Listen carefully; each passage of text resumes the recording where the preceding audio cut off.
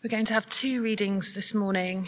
The first is from Acts chapter 17, starting at verse 1. When Paul and his companions had passed through Amphipolis and Apollonia, they came to Thessalonica, where there was a Jewish synagogue.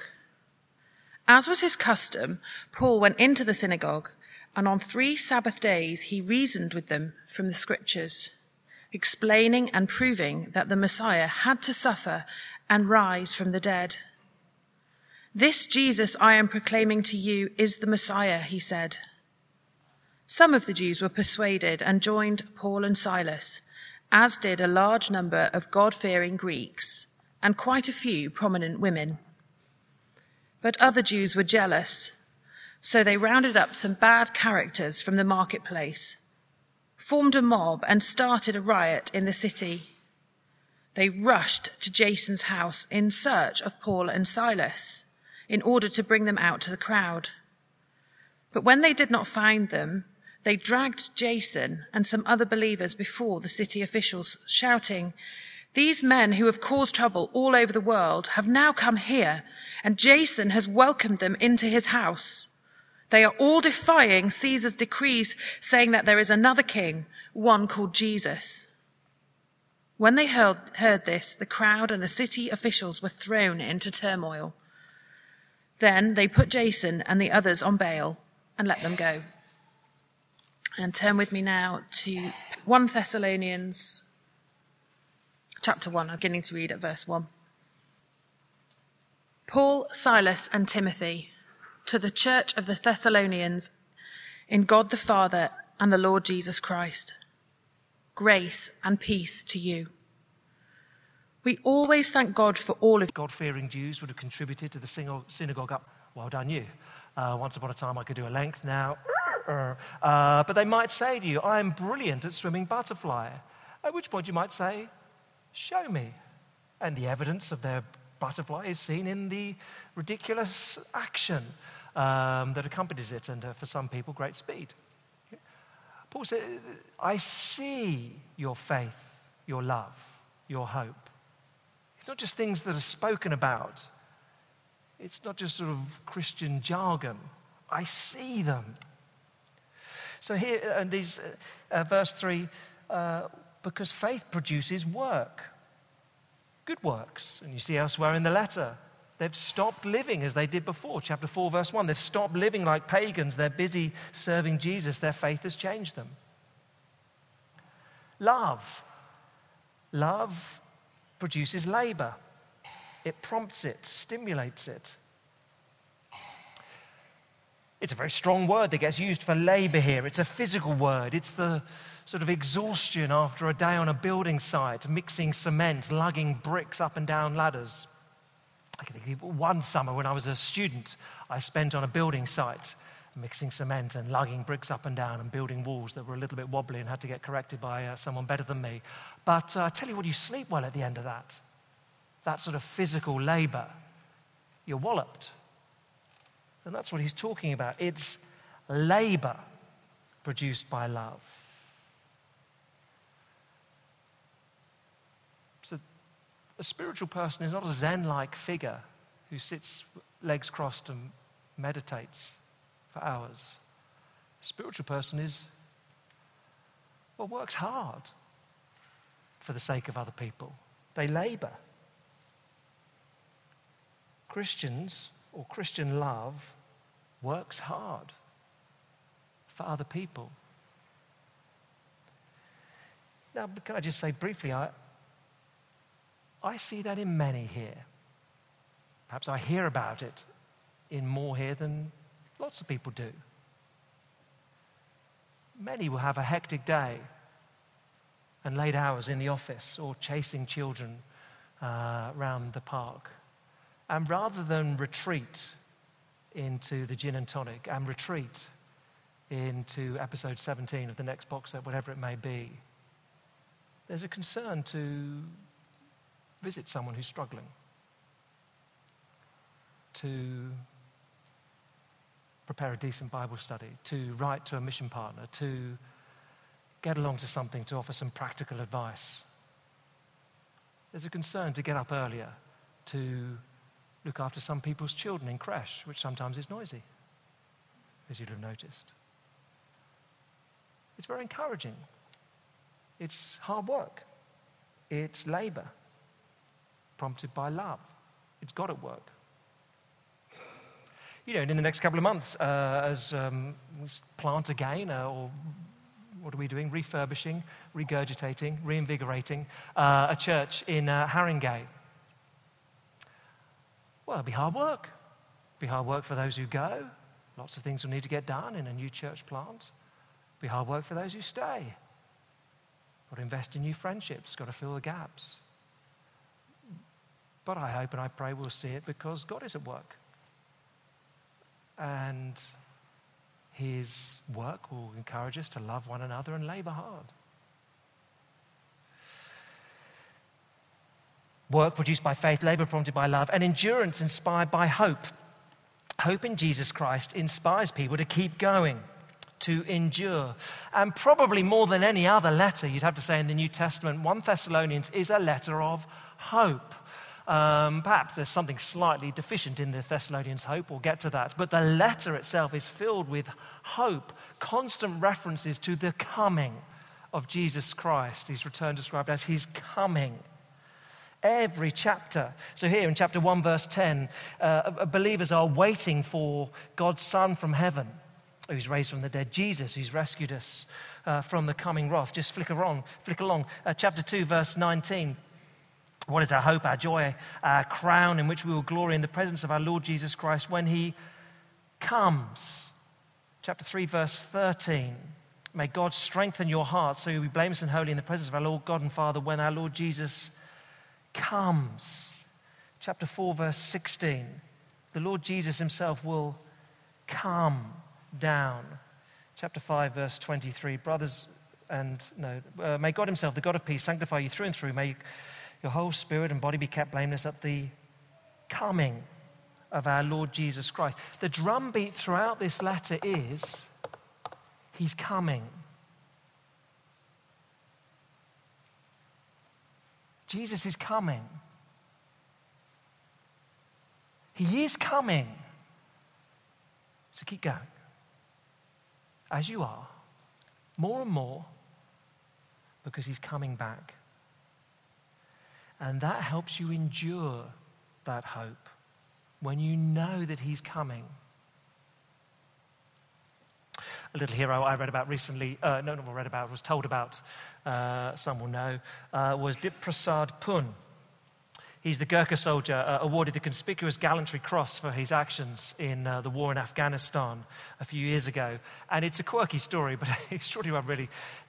He was guarding a post where his fellow soldiers were his unit's compound, and he was sort of on an outlying post.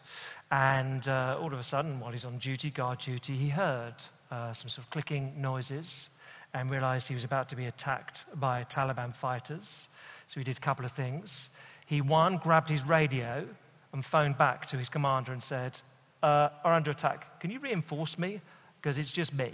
I need some help.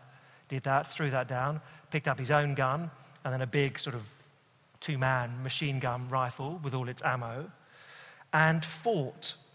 And it was him versus 20 Taliban militia soldiers attacking his post.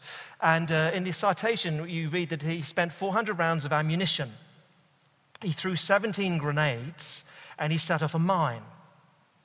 He kept going, thinking, help will get here soon. The commander will come. It's not that far from the base to where this is. But he ran out of all ammunition. So at the end, he just picked up this massive machine gun and just threw it at one bloke and knocked him unconscious. All he had left was the tripod that it had been on, picked that up, charged, and smacked another bloke round the head, knocked him unconscious. He had nothing left. Basically, he was down to fighting with his socks pretty much by the end because he'd used up absolutely everything. He just kept going. And his actions were cited as the bravest seen in his battalion during 2 hard tours of Afghanistan. He kept going because help would come. I'll keep going. I won't just roll over. Help will come. And when he'd run out of absolutely everything, help did come. Although he'd taken out 20 others by the time it did. Now, look, that's very impressive. In the far more mundane and yet more significant way, the Christian believer says, I can keep going because Jesus is coming. He's coming. He's coming.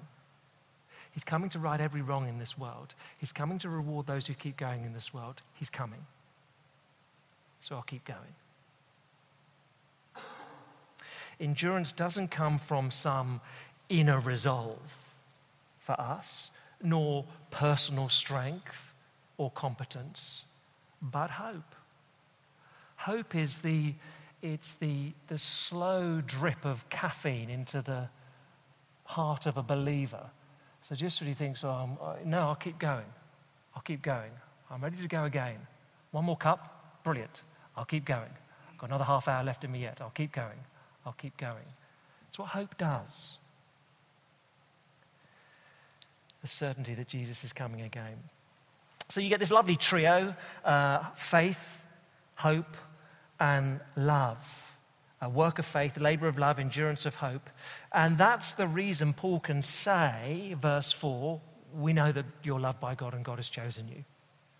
He says that trio feeds into or flows into verse 4. We know that you're real brothers and sisters, you're loved by God, you're chosen by him because your faith is active. I can see it. Okay? They're a great church. That's the first then. And then you get the second, which flows out of verse 4.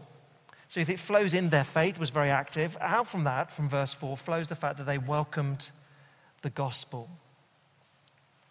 So you see verse 4, we know, brothers and sisters, loved by God, he's chosen you. How do you know that? Because, verse 5, because our gospel came to you not simply with words, but also with power, with the Holy Spirit and deep conviction.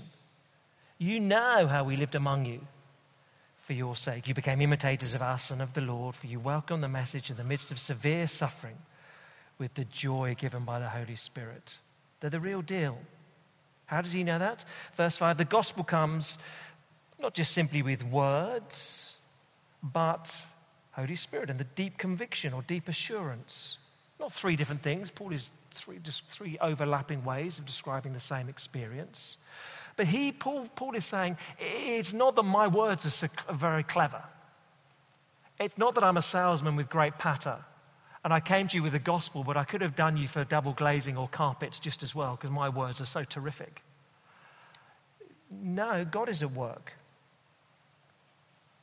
The gospel came to them in a transforming way, and that's obvious because they became, verse 7, imitators of Paul, Silas, and Timothy. Because, of course, becoming a Christian, it's not mere mental acquiescence to certain facts. Becoming a Christian is transformative of your life. So here, verse 6, when the gospel came to these people in Thessalonica, they imitated, verse 6, Paul, Silas, Timothy. And in what way in particular? They welcomed the message in the midst of severe suffering with joy.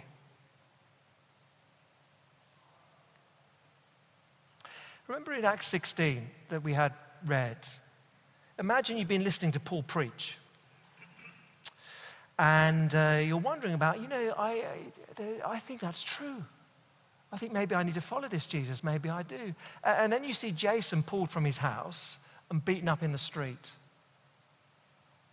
And you hear that Paul and Silas, they've been accused of treason against Caesar.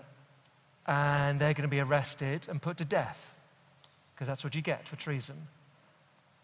And you observe all of this. And you think, yeah, I want to become a Christian. I want to become like Paul and imitate his faith. Why?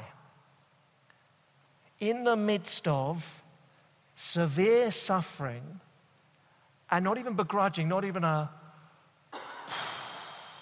here we go, but with deep joy. That is God at work. And of course, we find it a bit odd, perhaps, that in those circumstances, in our world, we look at these circumstances and think, well, to become a Christian then, well, that's a big deal. Yeah. You know, when children are young, they say, I want to be a fireman, I want to be a doctor, I want to be an actor. And you think, well, yeah, those are noble ambitions, I get. The Thessalonians say, we want to be like him, on the run for his life. We want to imitate him. And I guess, I don't know this for certain, but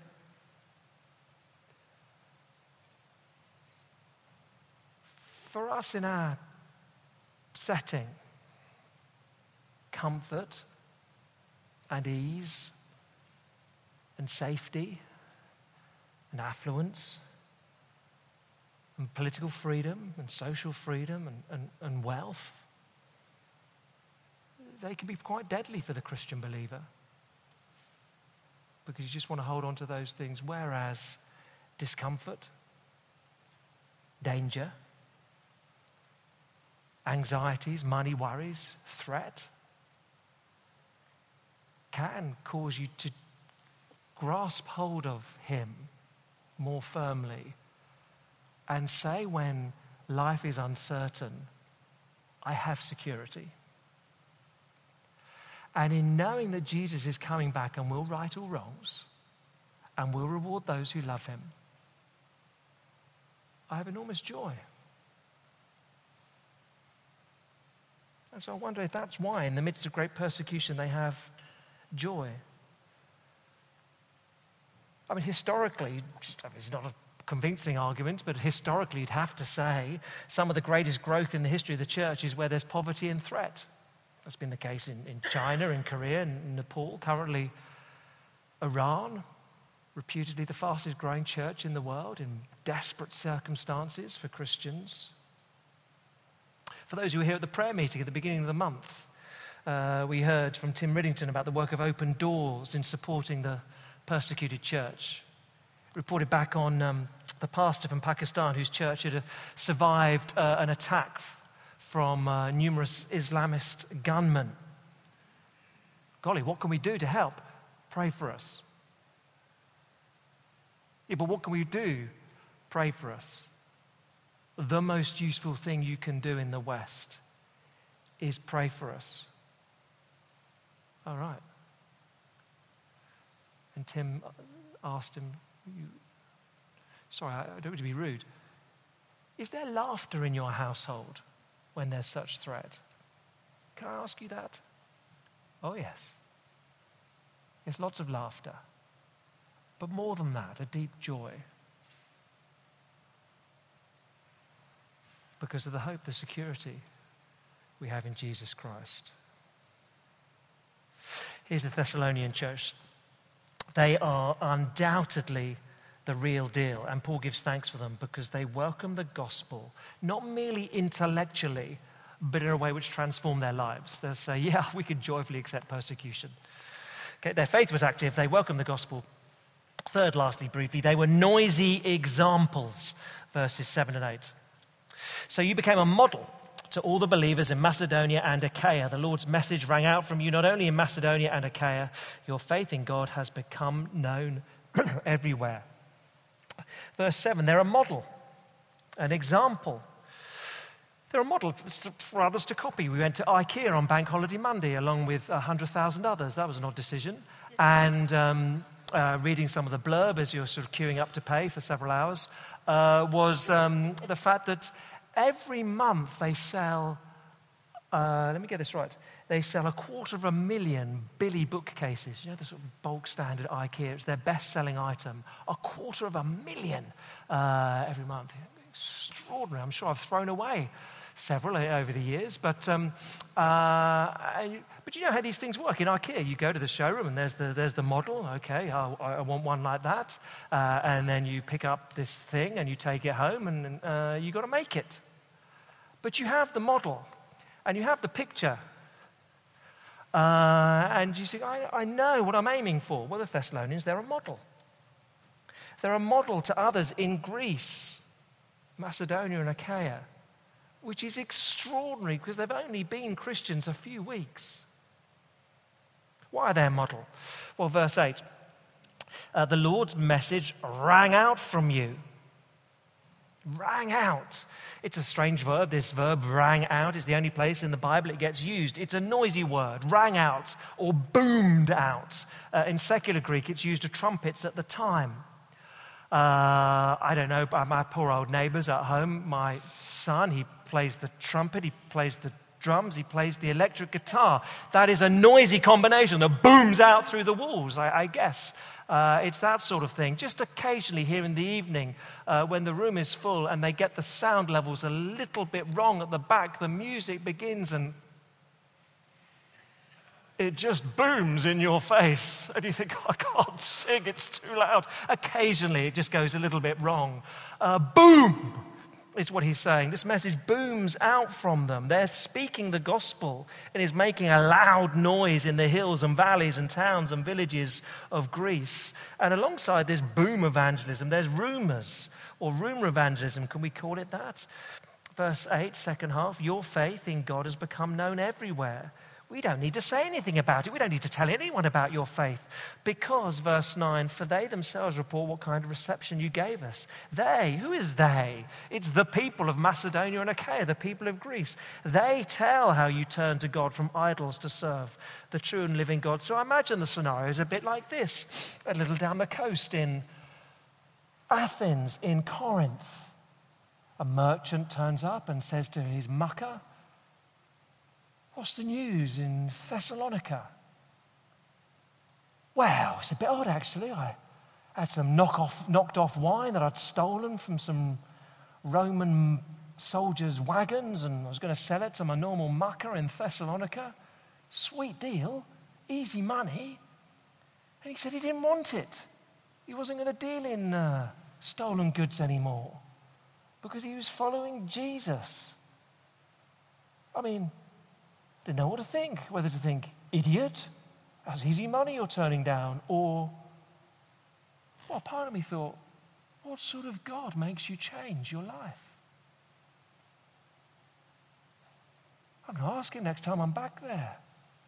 What is it about your God that makes you live differently? That's what's going on, so it seems, here in Thessalonica. So they're noisy models. Their faith is both booming out the message, but also their lives are transformed and people are talking about it. The description you get in verses 9 and 10, it's a lovely mini description of conversion, becoming a Christian. They themselves report, or what do they report? They tell how you, well, three verbs, turned to God from idols. Secondly, to serve the living and true God. Thirdly, to wait. You turned, and now you serve, and now you wait. They turned to God from idols. Rather than thinking, my life will go well if I follow Zeus or Athena or any of the other gods of Mount Olympus, which is just down the road. I mean, Greek gods are pretty big in Greece in the first century still. Mount Olympus down the road. Rather than thinking my life will go well if I follow Zeus or Athena, or my life will go well in the 21st century if I pursue my career to the detriment of other things and pursue money above all else. Those things will keep me safe. Those things will protect me. Those things will make my life go well. They've changed. And they've turned to God to serve him. Of course, it's a bit hard, isn't it, to make that change? Because the idols, well, they're tangible and visible. And Jesus is, well, he's invisible to us, somewhat intangible at times. But Paul would say the idols are false and dead. But Jesus is true and alive. You need to hold those things together. He may be invisible, but he's true. He's alive. And so you serve him. And you wait for him. There's a balance to those two, isn't there? Serve, you're sort of actively doing things, but you wait. You'll never achieve everything this side of heaven. There's a balance to those two things. You know he's coming back. So 3 marks then of a healthy church, 3 reasons that Paul gives thanks for the Thessalonians. Their faith was active, they welcomed the gospel, they were noisy models. Let me try and conclude in 2 comments briefly. The first is, look, here are 3 marks of a genuinely healthy church, and presumably, therefore, you and I, as together, we should aspire to be like them.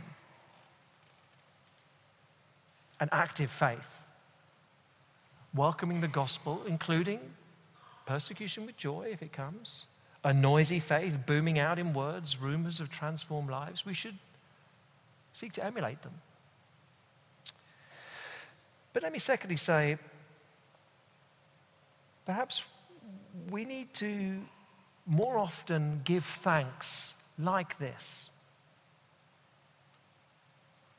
Again, at the start of the month at the prayer meeting, in our groups that we were praying, we all took time to give thanks for at least one person at church who has encouraged us. Give thanks for what we've seen of God at work in their lives and how that's been a blessing and encouragement to us. That's a very healthy thing to do. Can I encourage you to do that? I mean, probably start over lunch. See, Paul does 2 things here. He thanks God and lets the people know what he's thanking God for about them. Well, even over lunch, we could say thank you to someone who's been an encouragement to us. And then just remember afterwards to thank God for them as well. Because it is enormously encouraging. Paul says, I see you, I hear of you, and now I live. Now I have joy. So for us to give thanks for similar reasons will be a good thing. Here is a lovely church. It's a lovely letter, the whole letter of Thessalonians, really, 1 Thessalonians, because the church is going really well. So we want to be a church like this and give thanks like this. Let me lead us as we pray.